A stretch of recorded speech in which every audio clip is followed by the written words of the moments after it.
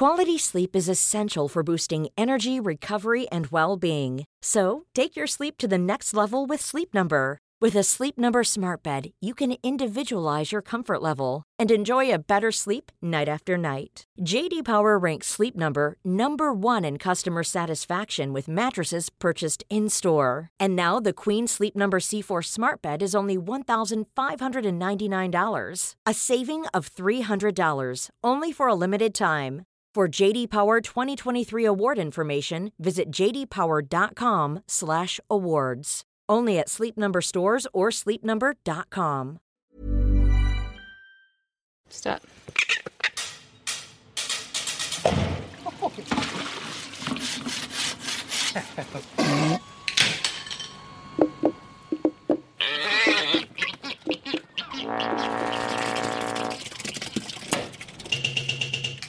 Piki mai kake mai, ko Alison Balance aho. Welcome to tonight's episode of Our Changing World, in which to prove that we really do span the entire spectrum of science and the environment, we flit from dragonflies to superconductor sandwiches. First up, dragonflies. They're an ancient group of insects that have really stood the test of time. Scottish dragonfly enthusiast Rory Mackenzie Dodds spends quite a lot of time in New Zealand. He's been keeping himself busy while he's here, surveying dragonflies at the Parangarahu Lakes. These are tucked in behind Pencarrow Head at the entrance to Wellington Harbour. I join Rory for a dragonfly tour, and we start at a shallow, rush-filled wetland on the edge of the smaller of the two lakes, Kohanga Piripiri. You can see that there is a little, as it were, channel here, and this is an ideal territory for particular types of dragonfly. There's one that's here, but of course it's not here at the moment, called the lancer dragonfly, and it zooms up and down here, darting in and out of the rushes, setting up a territory, waiting for the females to arrive. Now, dragonflies, tell me a little bit about dragonflies. What kind of insect are they? Yeah, they have their own order, the order Odonata. And what does that mean? Okay, it means toothed ones in Greek. Of course, they don't have teeth, but they do have amazing gnashers for consuming their food.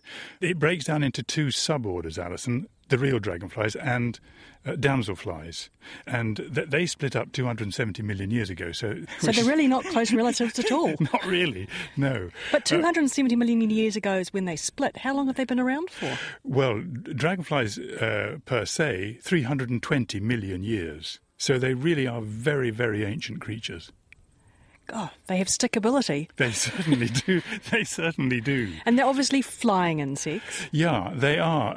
I think the thing that stuns a lot of people is how much time they actually spend underwater before they climb out and turn into the adults that you always think of when you say the word dragonfly. Okay, so tell me about their life cycle. Okay, well, a typical dragonfly, such as the lancer that I just mentioned a moment ago, will be 2 to 3 years underwater, shedding its skin, like snakes do, going through about 9 or 10 instars, as they're called, before it finally climbs out of the water and emerges. It's an amazing thing to watch when they pull themselves out of their final larval skin and transform themselves into these beautiful flying insects. As dramatic as watching a caterpillar pupate and then come out as a butterfly? Oh, absolutely. Yes. It is at least as dramatic as that.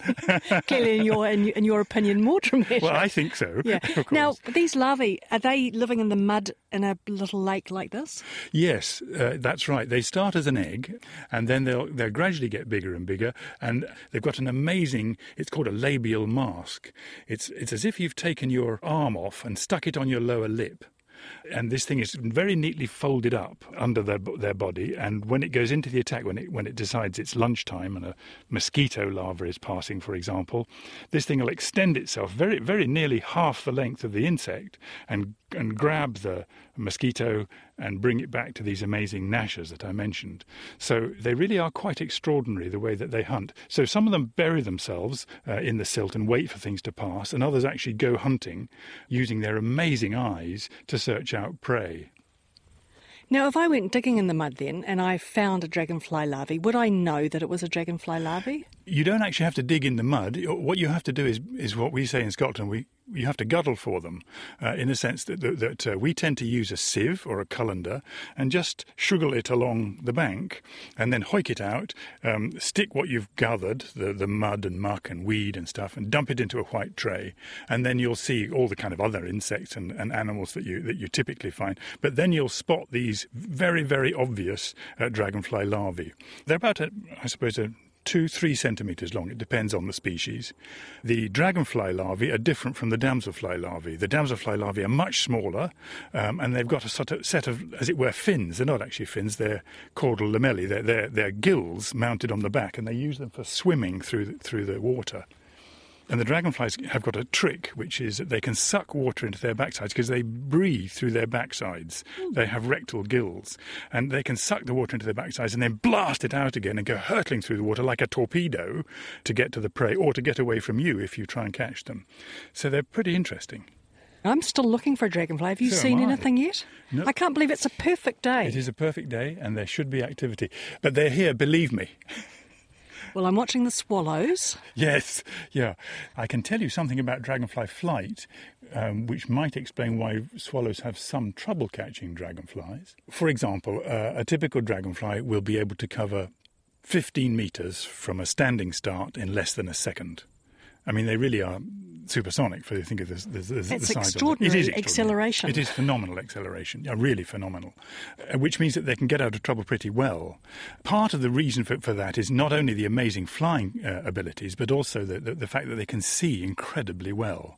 So as well as having this great acceleration, what else am I looking for when I'm looking for a dragonfly flying? The secret of dragonfly flight lies in their wing muscles. You know they've got 4 wings and they all operate independently.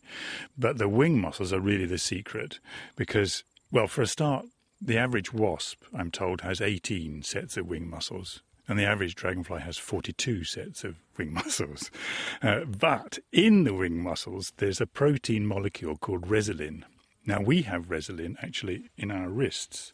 When you get a shock and adrenaline is pumped into your system, it's resilin which actually pushes the adrenaline into your bloodstream. There, look there. Who's that? Yeah, that's a lancer. Oh, beautiful thing. Isn't that superb?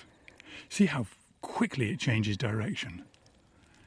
It's doing exactly as I said. It's going in and out of the rush there. After a while, you get the hang of them. They fly so fast, but if you have a bit of patience and are prepared to just stand by a lovely place like this and wait, you'll start to see the difference between the different species. When we get close, you'll see that lancer, as it goes zooming by, there's a flash of blue, and that's the kind of telltale sign that it's a lancer. There, look, right here. Oh, just went zooming past us. It did zoom. There it is. There. It's flying quite into high. The sky, yes. Yes. No, they fly huge distances, Alison. Oh, they really fly enormous distances. So they're not just sprinters, they're actually long-distance machines too. So, yeah, okay, back to resilin. The best example of resilin is in the knees of fleas. You know, they jump from their knees, and in their knees is resilin. So it's a pretty amazing substance. And this is the secret. You know that fleas need warmth to be able to operate effectively. Well, it's the same with dragonflies. They love sunny days because it warms up those wing muscles and enables them to fly really fast. So these swallows that we're looking at, the chances are they may be able to catch a dragonfly if they're really fast in the morning when the wing muscles haven't really warmed up. But in the afternoon, they've got much more trouble. Now, how many species of dragonfly do we have here in New Zealand? Actual dragonflies you're talking about here, not damselflies. Is that right? Yes, okay. Okay, we'll discount the damselflies. How many of those are there? Okay, there are 6, of which 4 are endemic. You only find them here. So the other 12 are here. But of those 12 dragonflies, you're unlikely to see 4 of them. One of them has just started to settle at the top end of the North Island, and the other 3 are visitors. So you can really put those aside and think about 8 species. And these 8 are all native species? They're not all endemic, no. I think 5 are endemic. That's a wonderful thing about them because, you know, there's such a limited number of species that you can really get your head around them fairly quickly. Now, just for a comparison, how many species of dragonfly do you have in the UK? Okay, we have about 45. There are about 5,000 to 6,000 species in the world. So, yeah, you aren't terribly well endowed with them, but they are so important, that's the thing. So they're not just fun to look at. Why are they important? They are very, very sensitive indicators of the quality of water, of fresh water. And when you think that, only 1% of the planet's water is fresh water, and we've got to use it for everything that we use it for, the fact that these beasts tell us that their water quality is good, where they live, is very significant indeed. I don't think I'd ever appreciated that. I have seen another little one darting around, but further down the other end. We need to get closer to be able to spot it. It's very likely there are two other species nipping about here all the time. There's the ranger dragonfly and the yellow-spotted dragonfly. The yellow-spotted is pretty easy because it is yellow-spotted, but they move fast, so you've got to keep your eyes pretty well peeled. And the other one, the ranger, when it lands, it's got yellow bars down its abdomen, down the fuselage, as it were, if it were an aeroplane, down the back end. There's some very small things over there. Yes, that's a common redcoat. That's a damselfly. They're just so beautiful. There's a common redcoat male just sitting on a piece of fallen rush down there. It'll be waiting for a female so that it can grab her. This is true also of dragonflies. The way they mate is, I think, quite fascinating.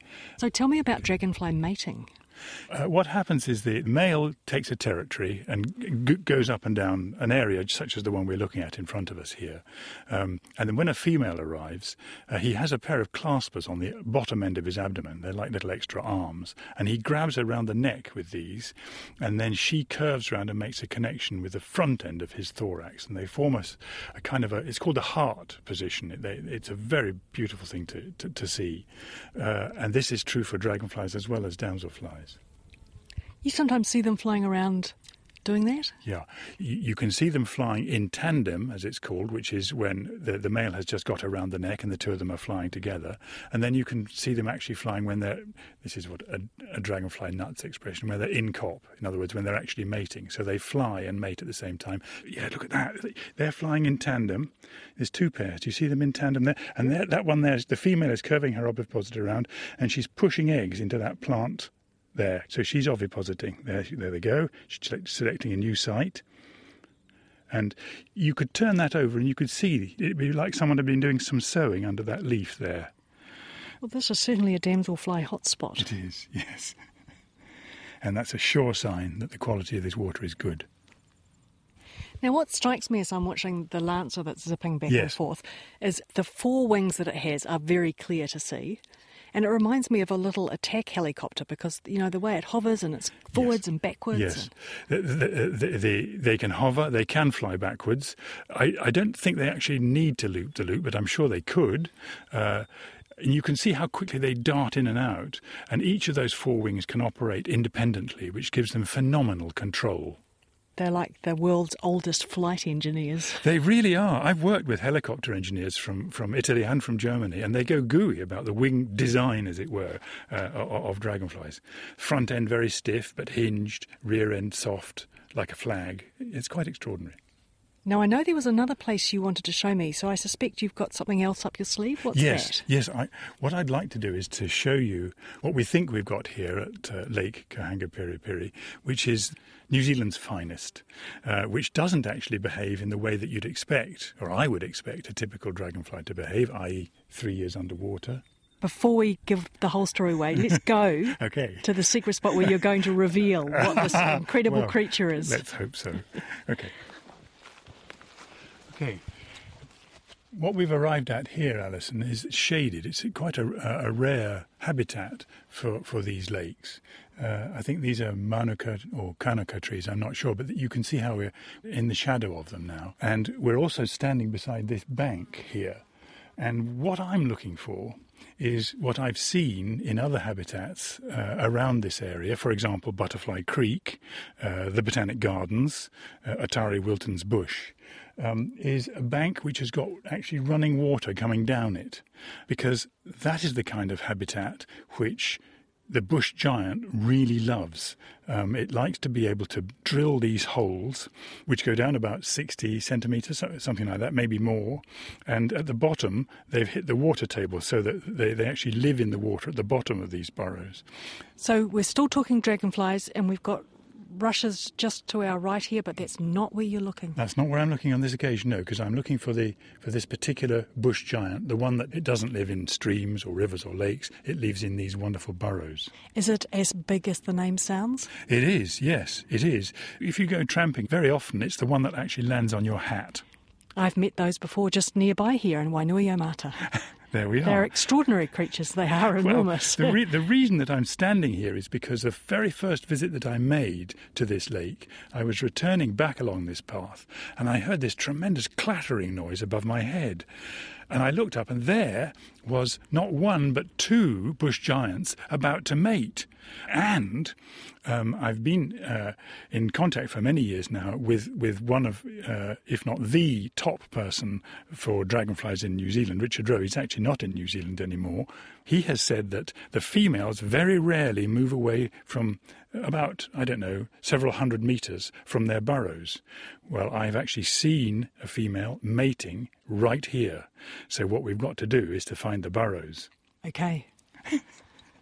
Off you go. Okay. So what I'm doing here is just kind of keeping an eye on this bank to our left, and you can see it's still very, very dry. So we'll just plod on a bit. I came to this point here, and I found myself looking up here, Alison, and you can see it's much damper up there. Now. And then inspect the forest floor. Yeah.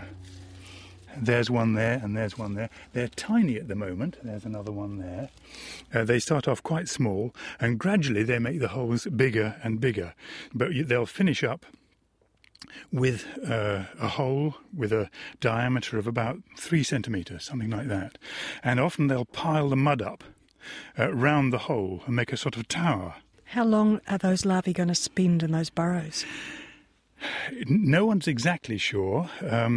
They've been bred in captivity, and typically it's 5 or 6 years. So that kind of age is not unknown in dragonflies, but it's very unusual. Typically it's 2 to 3 years.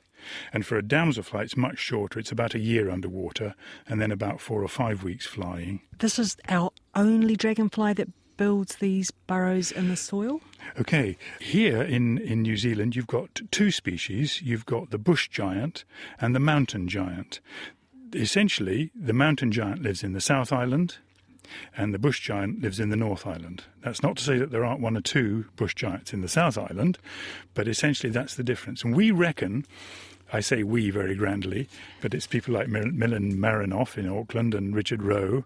They reckon that the 2 species divided about 1 million years ago. In other words, after the mountain ranges appeared in New Zealand.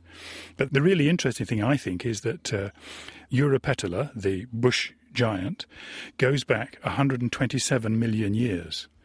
So what you're looking at when you see one land on your hat, effectively, it's virtually identical to one which was flying around 127 million years ago. It's long before Zealandia split away from Australia, this group became unique, and it's the only place where you can see these wonderful bush giants. Here is New Zealand. Thanks, Rory. That was dragonfly enthusiast Rory Mackenzie-Dodds, and I've posted some of his dragonfly and damselfly photos on our webpage, rnz.co.nz/ourchangingworld. And while it's getting late in the season for dragonflies, Rory says that if you're out and about in the bush or near lakes or streams over Easter, it's worth keeping an eye out for them. Kei te whakaronga mai koe ki tō tātou ao horihori, hei hōtaka e pānaki a Papatuanuku, Tangaroa, me rangi nui. This is Our Changing World on RNZ National, and you can find us on Facebook and Twitter, where we are RNZ Science. Now, it's time for some sandwiches. And no, these are not the latest lunch craze. They are superconductor sandwiches.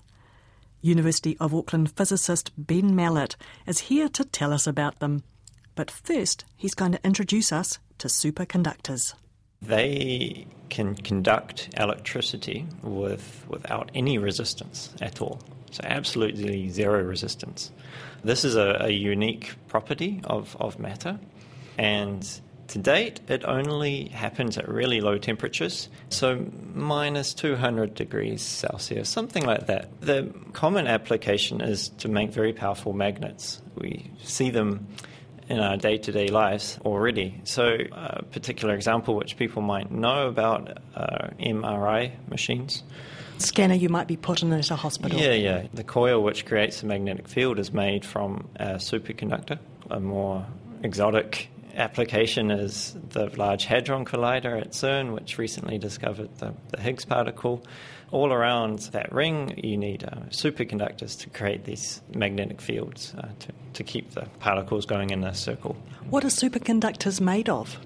We're discovering new ones all the time, actually, and one of the surprising things when I got into this field is that most elements become superconductors if you cool them down to cold enough temperatures, and sometimes if you put them under pressure.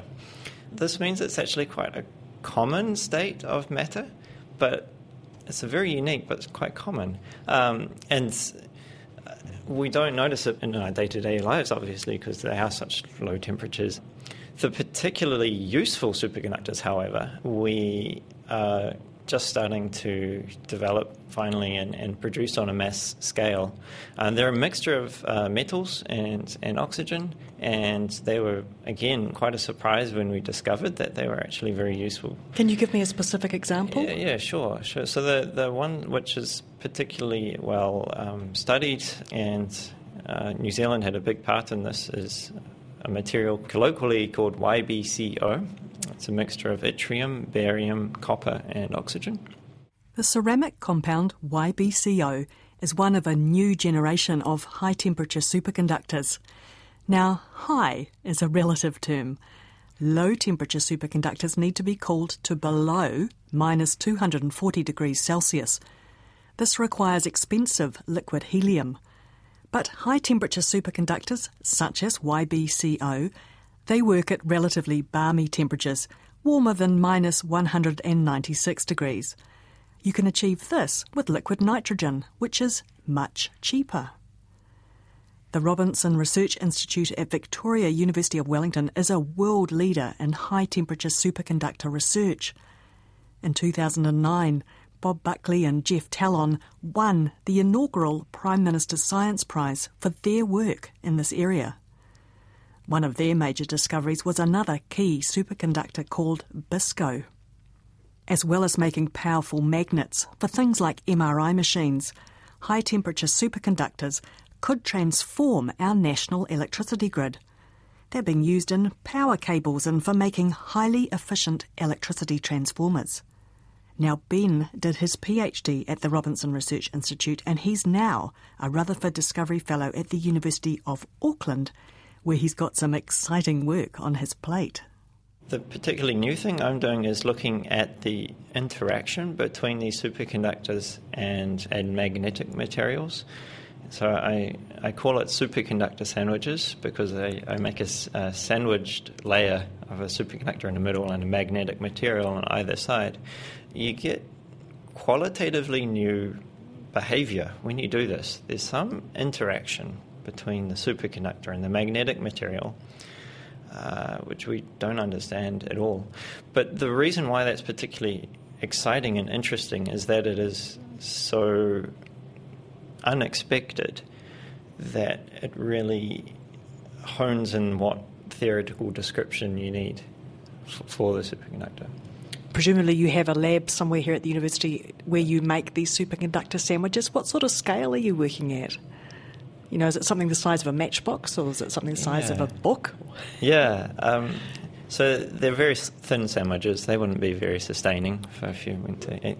Actually, they might be mildly poisonous, actually, if you ate one. I don't recommend it. Crunchy too. Crunchy, yeah. They are very thin, so nanometer thin.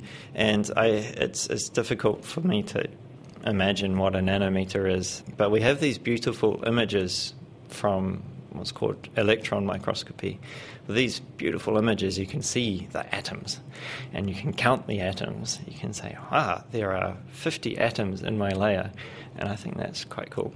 So they're very, very thin, very small, thin layers, thin enough that you can actually count the number of atoms in the layer. What's, I think, more remarkable is that they work in such a small scale. So what's novel and interesting about what you're doing? Universally, superconductors, their properties get worse in a magnetic field. And this is a problem for applications. The really curious thing is in these superconductor sandwiches, the properties get better in a magnetic field. And it's a complete surprise. I thought the data were completely wrong when I first saw them, and I got very excited. And we're only beginning to understand why they have this qualitatively new behavior. So we use superconductors to make things like magnets. Yep. But superconductors don't like magnetic fields. Exactly. Yeah. There's a conflict there, definitely. So what kind of applications do you see for these super thin superconductor sandwiches? For the sandwiches themselves, so they allow exquisite control over the properties of the superconductor, and control those properties we are still discovering, but by small magnetic fields or electrical fields, you can completely change the properties of the superconductor. So that could be an application of these particular ones. For superconductors in general, it's quite exciting what's happening with the use of superconductors in quantum computers. Thanks, Ben.